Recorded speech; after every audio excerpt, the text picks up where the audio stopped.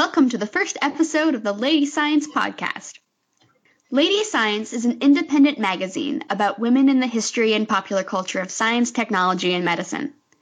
Whether dismissed outright, labeled witches or housewives, or forced to do their work on the margins of the scientific establishment, women have always been a constant presence and a formidable force in science.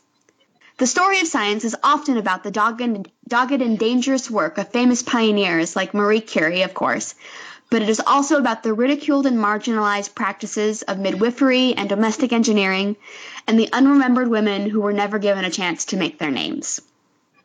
This podcast is a monthly deep dive on topics that we address in the magazine, as well as about current events related to women in science and pop culture. You'll hear from writers who contribute to the magazine, as well as historians, humanists, and other experts who work to recover the history of women in science. With you every month are the editors-in-chief and managing editor of Lady Science. I'm Anna Reeser, co-founder, co-editor-in-chief of Lady Science. I'm an artist, writer, and PhD student, and I studied 20th century American culture and the history of the American space program in the 1960s. I'm Layla McNeil, the other founder and editor-in-chief of Lady Science. I'm a historian of science and freelance writer with words in various places on the internet. I'm currently a regular writer for Women in the History of Science at Smithsonian.com. And I'm Rebecca Ortenberg, Lady Science's managing editor. When I'm not working with the Lady Science team, I can be found writing about museums and public history around the internet, mostly on Twitter, and managing research projects at the Chemical Heritage Foundation in Philadelphia. This launch of the podcast marks Lady Science's 3-year anniversary. Anna and I began Lady Science 3 years ago as a monthly newsletter, which we released on Ada Lovelace Day 2014. Living in separate places, Anna and I wanted to continue working together after graduate school, and starting a project about women in the history of science, technology, and medicine is a topic that we both cared deeply about. The newsletter consisted of 2 essays that were written by us for most of the first year. After the first year, the project grew as we launched our own website, grew our readership, and added contributing editors and writers, and expanded our content. Now the magazine consists of 2 core essays published every month on topics related to women and gender in the history of science. We think of the definition of science very, very broadly, which means that we write about women who did things that are not often considered proper science. We've written about women spiritualists, midwives, and ufologists, as well as more traditional fields like geology or physics. We focus on the social and cultural context of women's scientific activities rather than individual biographies in order to understand how and why women have been excluded from participating in science. Between monthly issues, we publish hot takes on current events related to our interests, special series like our recent technological memoirs, and a weekly digest of feminist reading from around the web. Right now we have 5 fantastic contributing editors: Joy Rankin, Kathleen Shepard, Jenna Ton, Robert Davis, and San Muka, and about a dozen writers who've contributed work over the last 3 years. You can learn more about all of us on our website, ladyscience.com. For this first episode, we'd like to talk about one of our favorite magazine issues from this past year. Back in February, we ran 2 essays about nursing. One of those essays was about the naughty nurse trope in history and pop culture. Jenna Ton, the essay's author, will be joining us a little bit later to talk more about that. The other essay was written by our longtime contributing editor, Joy Rankin, and it was about Florence Nightingale. In that essay, Joy explored a side of the famous nurse that we don't necessarily see. Now, usually we don't like to publish pieces about famous figures like Nightingale, not because we don't love them, but because they take up so much space in people's minds when they're thinking about women's history and women in science. But Joy's essay really does something different. Here, Florence Nightingale isn't a saintly, feminine lady with the lamp that most people have heard about. She's a mathematician who led an incredibly unconventional life for a woman of her time. Appropriately, Joy titles her essay Florence Nightingale of Myths and Maths. Before Nightingale was a nurse, she studied mathematics as early as age 11. Nightingale's father made sure that she was educated, something that wasn't common for girls in this period.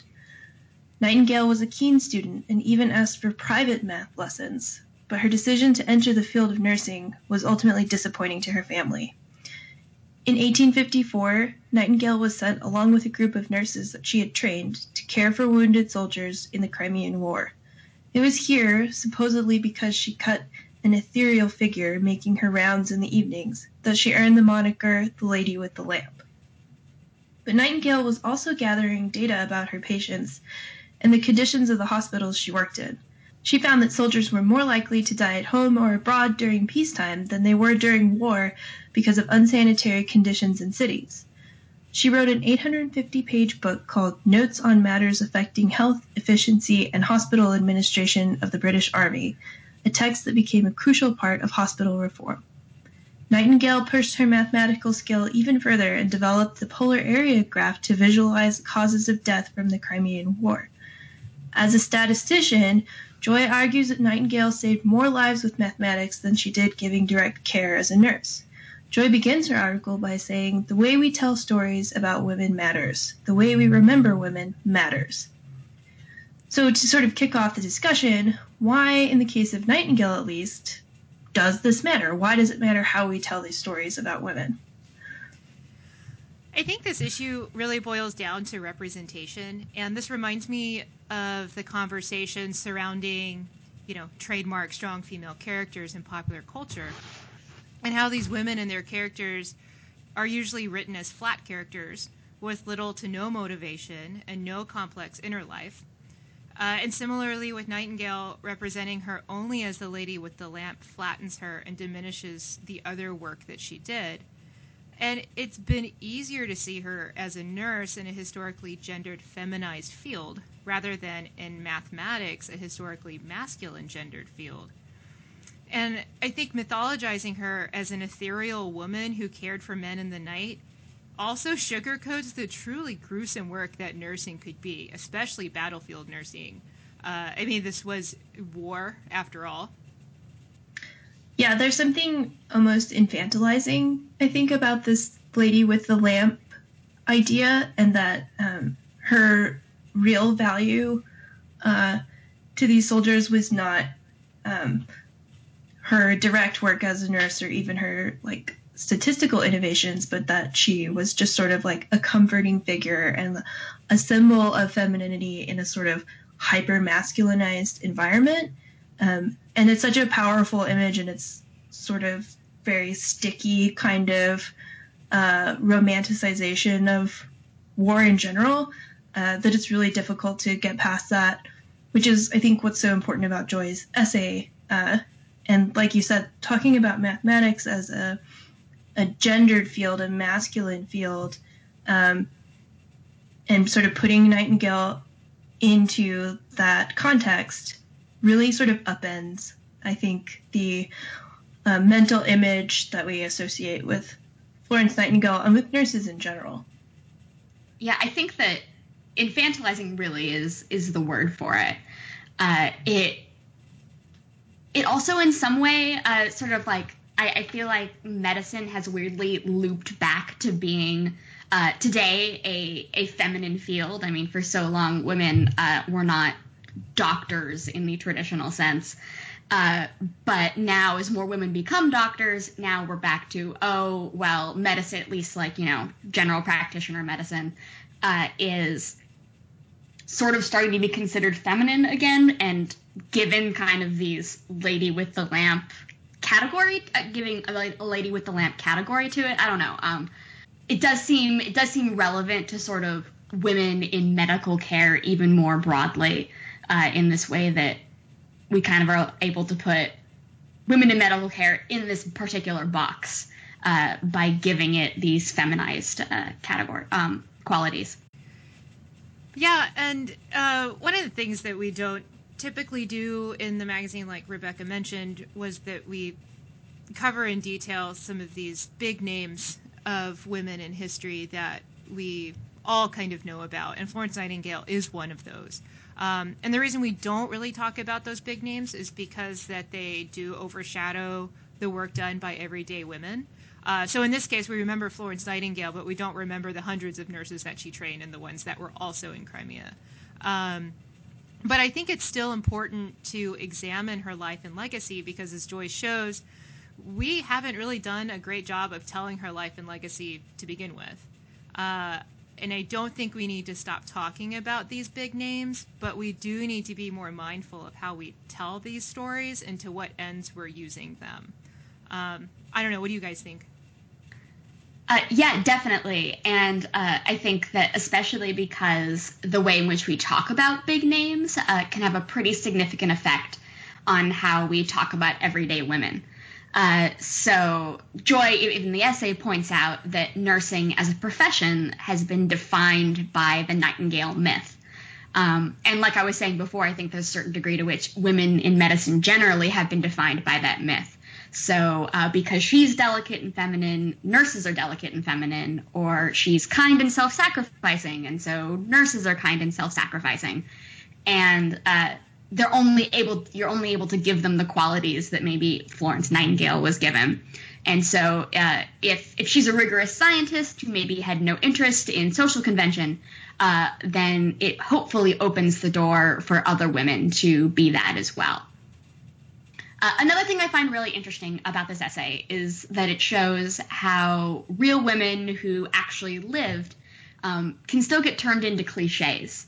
I think that there is a way in which we have a hard time, like we as in the culture, have a hard time thinking about women as fully fledged people, but also historical figures as fully fledged people. So how about we talk a little bit about how women get cast as tropes, especially in historical writing, or even in historical writing? Yeah, and I think this goes back to the issue of representation that I was talking about earlier. That we're so used to conceptualizing nursing as a feminized field that Nightingale so easily fits into this category. In this case, the category was kind of built around the myths we tell about her also. But whereas her work in mathematics and statistics has required more recovery work, and we don't typically expect to find women in mathematics, so we tend not to look for them there. This idea that historical figures present themselves to historians in an objective way is just trash. And that if historical women just presented themselves in the historical record by merely existing there, then the recovery work done by mainly women historians throughout the, starting really in the 70s, wouldn't have been necessary in the first place. So I was thinking about this idea of women being turned into cliches, and I think this is like one of those really deep historical issues that isn't confined to sort of like a profession, which is a modern phenomenon like nursing. I think that this goes back to the sort of like turning science or logic or various liberal arts, like sort of into these like female figures. Go with me on this. But no, there we go. I'm like really picturing like the liberal arts.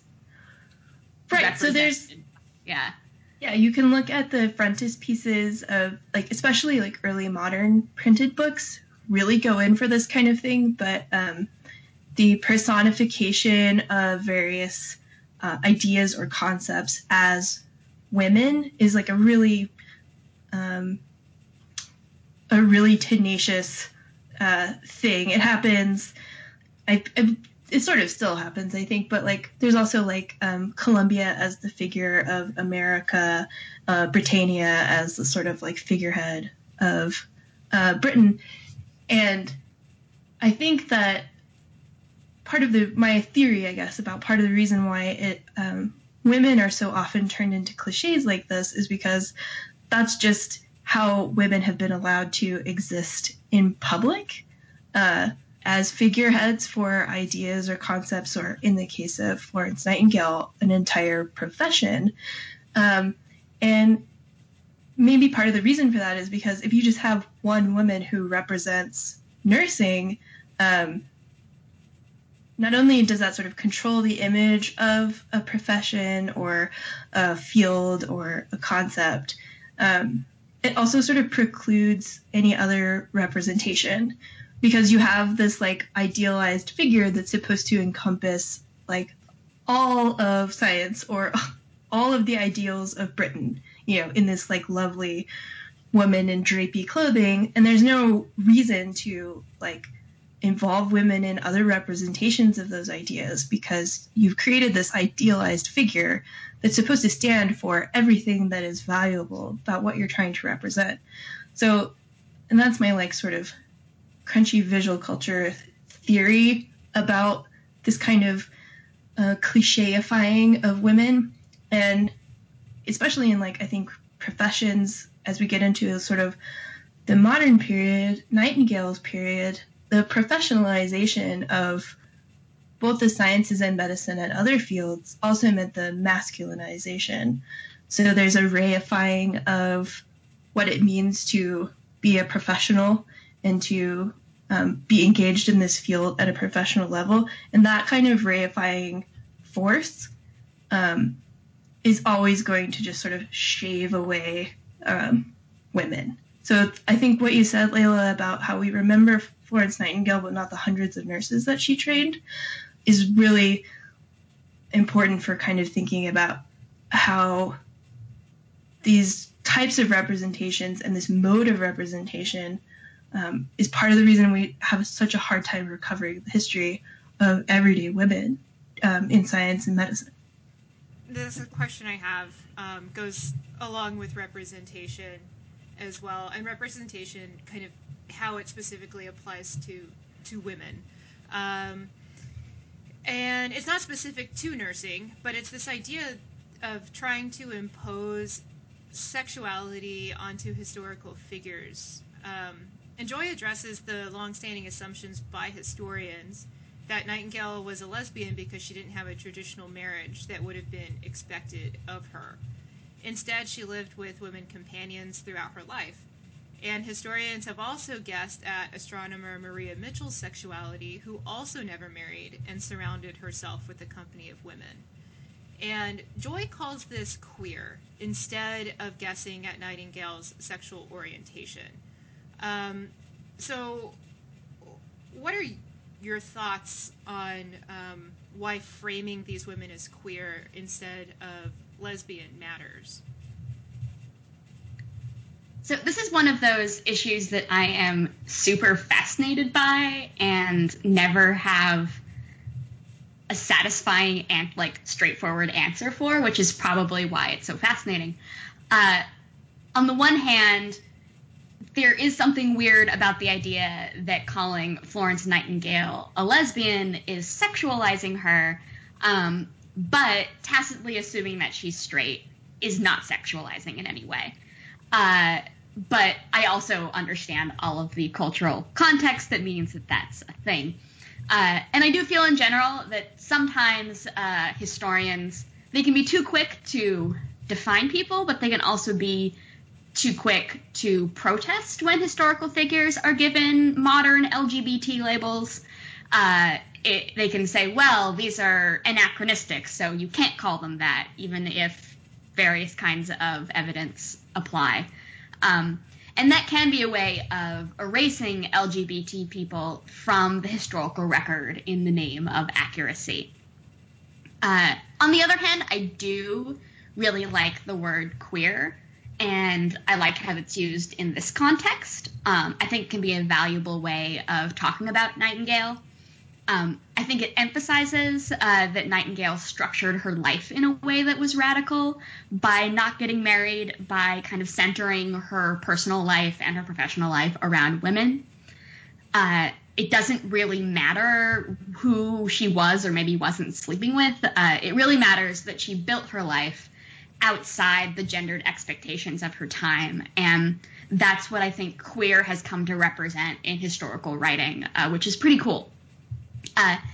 As someone who has worked in the museum field and as a public historian, I've also seen this come up in really interesting ways in historic houses by significant women, especially I feel like it comes up in significant 19th century women. In particular, the Jane Addams Hull House in Chicago has done some really interesting work, often publicly grappling with the way to talk about Jane Addams's partners who were women, and I think at least one of whom she lived with for decades. And the Hull House has their historical interpretation is in general been very socially conscious, and so I feel like they had a place where they could enter that conversation. Also, interestingly enough, currently the National Trust in the UK is explicitly trying to look at different ways to examine what they call LGBTQ history in historic houses across the UK. And it's because it's the 50th anniversary of the decriminalization of homosexuality in Britain. So I feel like the BBC has all this stuff going on, and the National Trust has this stuff going on. They have, of course, gotten pushback from all of the lovely conservative newspapers in the UK, but they seem to be doing some cool stuff there. So British people listening to this, go check that out. I can't, and I'm sad.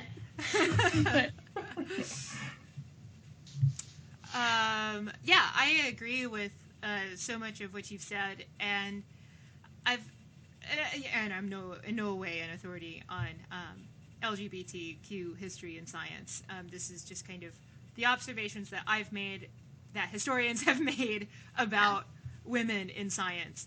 And I want to say that neither am I. So all the actual historians of this stuff should feel free to correct us on anything. Yeah. Leave us a comment.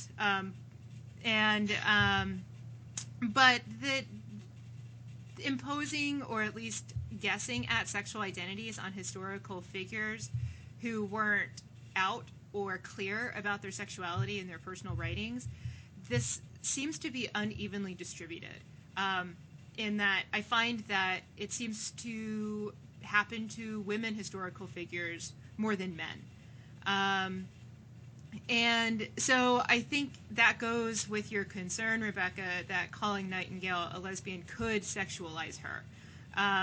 It feels like it can border on the male gaze rather than genuine historical recovery. And also, perhaps it is unevenly applied to women because the gender social roles were so strict for women that really all they had to do was fart in public to break them. So when women stepped out of line, it really was so much more visible. And I just want to add. Yeah. Just one thing about that. What you say about women stepping out of line is much more visible. It's completely acceptable for men in Nightingale's period to have an entirely homosocial group that they build their lives around. And it is not acceptable for women to do that. Well, even more interestingly, my understanding is it's acceptable for young women to do that. But then you get married and you give up all of your girlfriends. Yeah, because you're not Yeah. You're not supposed to have any kind of professional life anyway. You're supposed to be married, and to engage in that kind of professional life and be surrounded mostly by women is just so far outside the norm. Yeah, and that it was acceptable for men at this time to kind of have a, as you said, homosocial group, is that our expectations of masculinity have changed since then as well, right? Oh, yeah. That having that kind of close, intimate circle of male friends is kind of stepping outside of modern toxic masculinity, right? And so I think there's that going on there as well. Our changing expectations, and not just what women can and cannot do, but also what men can and cannot do. And it's also worth noting, kind of, this goes more to the problem of maybe why it feels like it is placed upon women without explicit evidence that a woman was queer or lesbian or bisexual or whatever, more than men. I mean, besides sexism. But I think also the fact that there were visible gay male spaces in the 19th century, and there were not visible gay female spaces, also because of the fact that male homosexuality was criminalized. I think a lot of people who research gay men and the history of male sexuality get a lot of their evidence from police records. And those kinds of, and so even then, like, you have to come at it sideways, but at least the police records exist, which is terrible, but also really great for historians. Yeah. And there isn't an equivalent for women. Yeah, that's true. Only people being snarky about women, and people were snarky about all women who stepped out of line. Yeah, absolutely. Okay, so speaking of tropes and representation, let's switch over to Jenna's article, Why Are We Still Talking About the Naughty Nurse? This is an interesting article because it takes a look at the broader cultural and social representation of women nurses, but in the process, Jenna also explores the feminization of the field of nursing, something that has happened in other scientific fields as well. So please welcome Jenna Tom, contributing editor for Lady Science. Hi, it's great to be here. Thank you for inviting me. Welcome. Yay! Happy to have you. So to introduce myself, my name is Jenna. I'm a historian of science. I got my PhD in 2015 from Harvard, and my research is mostly about women and gender in science in the 19th century. So I'm writing a book about the social lives of men and women in experimental biological laboratories in the 1890s to the 1930s. And currently I'm a visiting assistant professor in Boston College in history and science and technology studies. Welcome. So just to kick us off, what drew you to write this particular essay?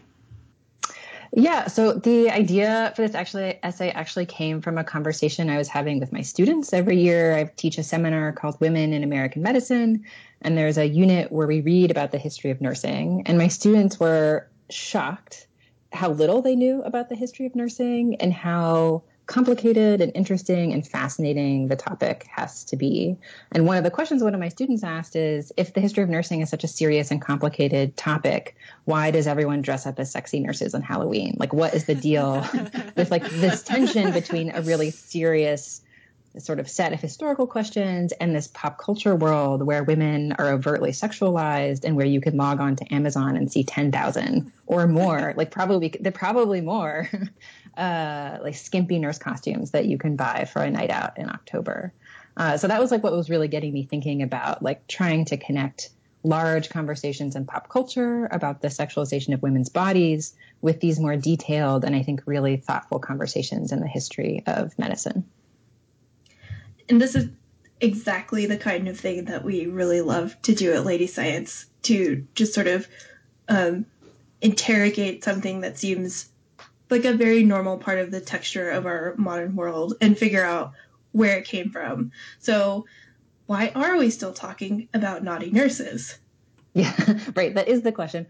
I think people will have different answers, but one of the things that I found myself concluding as I was doing the research for this article is that thinking about nurses in the context of pop culture actively erases the hard work that mostly women do as nurses.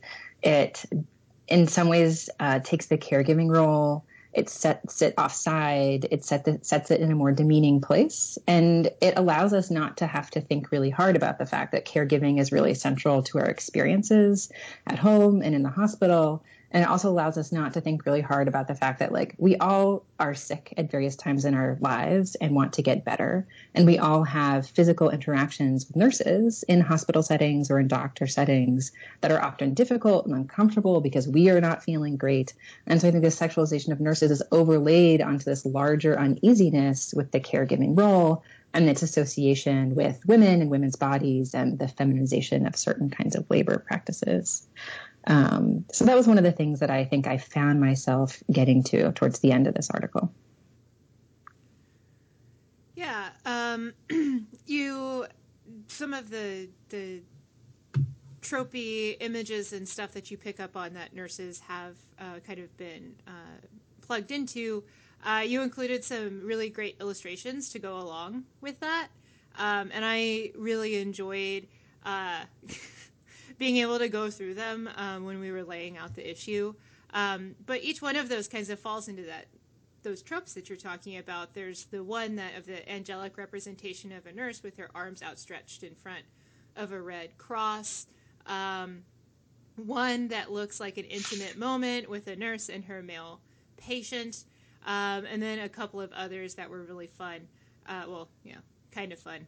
Fun in kind fun of in a particular way, yeah.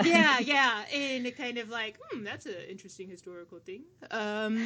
But what was your favorite that you found while you were doing your research? Yeah, so a lot of these I found from the National Library of Medicine's Zwerdling postcard collection, and you can Google it, and they have like hundreds and hundreds of these. And I think what I really liked, besides being disturbed by a lot of them, was this shift that you see if you put some of them in historical sequence. So the one that you were talking about, there's one from around World War I, and what we see is a white nurse in a very stereotypical nurse outfit kissing a white patient who's come back from the front. And the tagline is not in the prescription because she's holding a little bit of medicine. And so here it's sort of the chaste virginal kiss. It's very much in the context of romantic representations of women. You also get the sense of, since men have gone off to war, they then deserve not only to be taken care of, but to be taken care of by sexually available nurses. There's a lot going on in this postcard. And then just a few decades later, around or after the time period of World War II, you have like a completely different visual representation of nurses. Like the nurse is a pinup girl. The postcard that I'm talking about, what you see a very scantily clad woman nurse bending over. So you see her rear end. And there are two clothed men, one doctor who says, read the top line and then skip to the bottom, who's talking to another male patient who's doing an eye exam. So hopefully you can post the image so people can see it. And I think what is fascinating about this is the casual sexism that's inherent in the representation of the nurse and the presumption of the male gaze. So here we have two basically clothed men looking at a very scantily clad woman. And I think that this shift from the more chaste kiss to the overt sexualization of women's rear ends, historians talk about this moment as a crisis of masculinity that surrounds soldiers' return from the home front in World War II. So you suddenly have anxieties around new kinds of injuries that soldiers have. You have rising status of nurses in hospitals that are expanding to actually need nurses who are technically trained to do anesthesia work, to do rehabilitation, to work in these new one might say like expansive hospital industries. So as the status of nurses are rising, what do you do to try to reverse that? You create a hierarchy and you use overt forms of sexual objectification to essentially undermine the professional expertise that these women have to do the jobs that they're doing. Can I just jump in and say, this just hit me as you were describing it, but the eye exam image, it's literally the male case. Yes. Oh, yeah. He's literally like testing his male case. Right. I love that reading of it. It's like that. I mean, that's the thing that makes it so interesting. It's like so overt. It's too overt in a way. So you write a little bit about how race and class intersect in American nursing, but how these complicated dynamics are completely absent from our sort of popular culture idea of what nursing entails and the tropes of nursing. You write that, quote, Gender expectations allowed women to seek meaningful employment as nurses. They also revealed how relationships between women fragmented along racial and class lines. Can you talk a little bit more about what this fragmentation looked like? Sure. Yeah. And I think this is one of the really important aspects of thinking about the history of nursing, and also a really important aspect of thinking about feminism more broadly and women in science more broadly, is that it's impossible to talk about all women as part of the same group. And when you start thinking about women as an essential or universal population, what actually happens is you start to see that gender solidarity does not always cross class lines or lines of ethnicity or lines of race or lines of religion. And you see that quite a bit in the history of nursing. So when you read about the earlier 19th century history of nursing, this is the point in time when nursing becomes a professional occupation for women, which is really great for women and also really challenging. So it's really great because it offers them a chance to get paid to do work outside of the home that is appropriate to their gender performance in the world. But it's also really hard because this work is underpaid, super physically demanding, and often the oversight is such that women are trapped in the hospital, essentially, so that they're able to do their duties in a timely way. And what you learn about in this context is that you often have sort of vertical forms of harassment among women. So you have head nurses who are quite controlling and abusive towards nurse trainees. And the other things that you see is you often see nurses themselves who form specific cliques based on their origins or based on their class or religion. And when you talk about nursing more in the 20th century, what you often see, especially in the context of the history of African-American nurses, is white women who are forming major nursing organizations who are excluding Black women for racial reasons. And you also see, I would say, like more broadly, one of the things that historians of African-American nurses talk about is that to think about Black women as nurses, you actually have to think about the long history of nursing and slavery. So in the context of slavery, enslaved women did not have a choice about whether or not they had to assume caregiving roles. So Charlotte Fett has this great book called Working Cures, and she talks about how in the context of slave plantations, older enslaved women were forced not only to care for communities of slaves on plantations, they were also forced to care for the white slaveholders' families.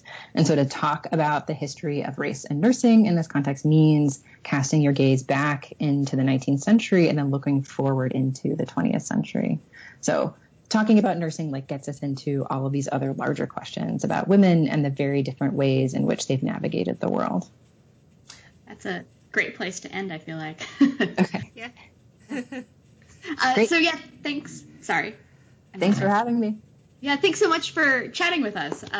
Like Layla said, we'll include both the article we discussed in the episode notes and links to some of those nursing illustrations that we talked about. At the end of every podcast, hosts and guests will unburden themselves with one thing in the news, their work, or in the world in general that is just annoying the crap out of them. This is one annoying thing. So one thing that's been annoying me for some time, and calling this an annoyance is an understatement, but I'm getting increasingly uncomfortable with the rhetoric of economics and capitalism making its way into social justice activism. Quote, "It's bad for business" has become a popular argument for opening our borders to immigrants and refugees, and for allowing trans folks to use the restroom that aligns with their gender identity. And in the past few months, Texas, where I am currently living, has been deeply embroiled in issues of immigration and trans rights over the past year. So these economic arguments are being wielded quite a bit by progressive politicians and advocates against discriminatory immigration and LGBT legislation. For decades, immigrants of all stripes have been scapegoated as a drain on the economy, all the while stealing scarce jobs from hardworking, homegrown Americans. And we know this isn't true, as study after study, economist after economist has told us. So using the rhetoric of economics to avoid legislation that protects immigrants is a compelling one that is grounded in well-documented research. A similar stance emerged in favor of trans rights when North Carolina passed their infamous bathroom bill last year. And this has served as a precedent for what Texas has been working toward also. In the wake of North Carolina's legislation that barred trans people from using the bathroom that matched their gender identity, businesses suffered when high-profile bands like Mumford & Sons pulled North Carolina from their tour. And in an increasingly socially liberal national and global society, regressive discriminatory legislation is becoming unprofitable, which is good in its own way. And reaching for economic arguments is low-hanging fruit in a capitalist-hungry society. So I understand why it's an attractive argument, and it does seem to be somewhat effective. The problem I have with this, however, is that instead of advocating for immigrants and trans folks as holding inherent value as humans, they are being reduced to dollar signs. Their civil rights are being quantified on a spreadsheet. And, quote, "It's bad for business" is not a social justice sentiment. It's a sentiment rooted in the best interests of a capitalist institution. It decenters the humanity and civil rights of the marginalized communities that are affected. And I don't really have much hope that politicians will abandon economic-based arguments for social justice, but those of us who are interested in civil rights absolutely should. Okay, so my one annoying thing this week is a man congratulating himself publicly on being attracted to his wife. So if you're on Twitter, you probably saw this, and I've just been fuming about it since I first came across this. There is a person described as an American entrepreneur. I don't know if that means he sells Herbalife on Facebook or what, but Robbie Tripp, who posted on his Instagram a picture of him and his wife at the beach in their beach clothes, and he posted this long caption about I'll quote a little of it, but not all because it's gross. Quote, "I love this woman and her curvy body. As a teenager, I was often teased by my friends for attraction to girls on the thicker side." So, first of all, this woman is your wife, and you don't get a cookie for being attracted to your wife, no matter what her body looks like. That's just sort of basic human decency. But the thing that got really irritating about this is that it got picked up. The first one that I saw was BuzzFeed. Picked this up and wrote a little non-story about this, and their subheading was, the heading was something like, "Man is getting praised for his support of his curvy wife," or whatever, and then the subhead was, "I'm not crying, you're crying," and it's just, I think that it's really, first of all, it's really dumb that we're paying attention to this dude at all. This is not newsworthy.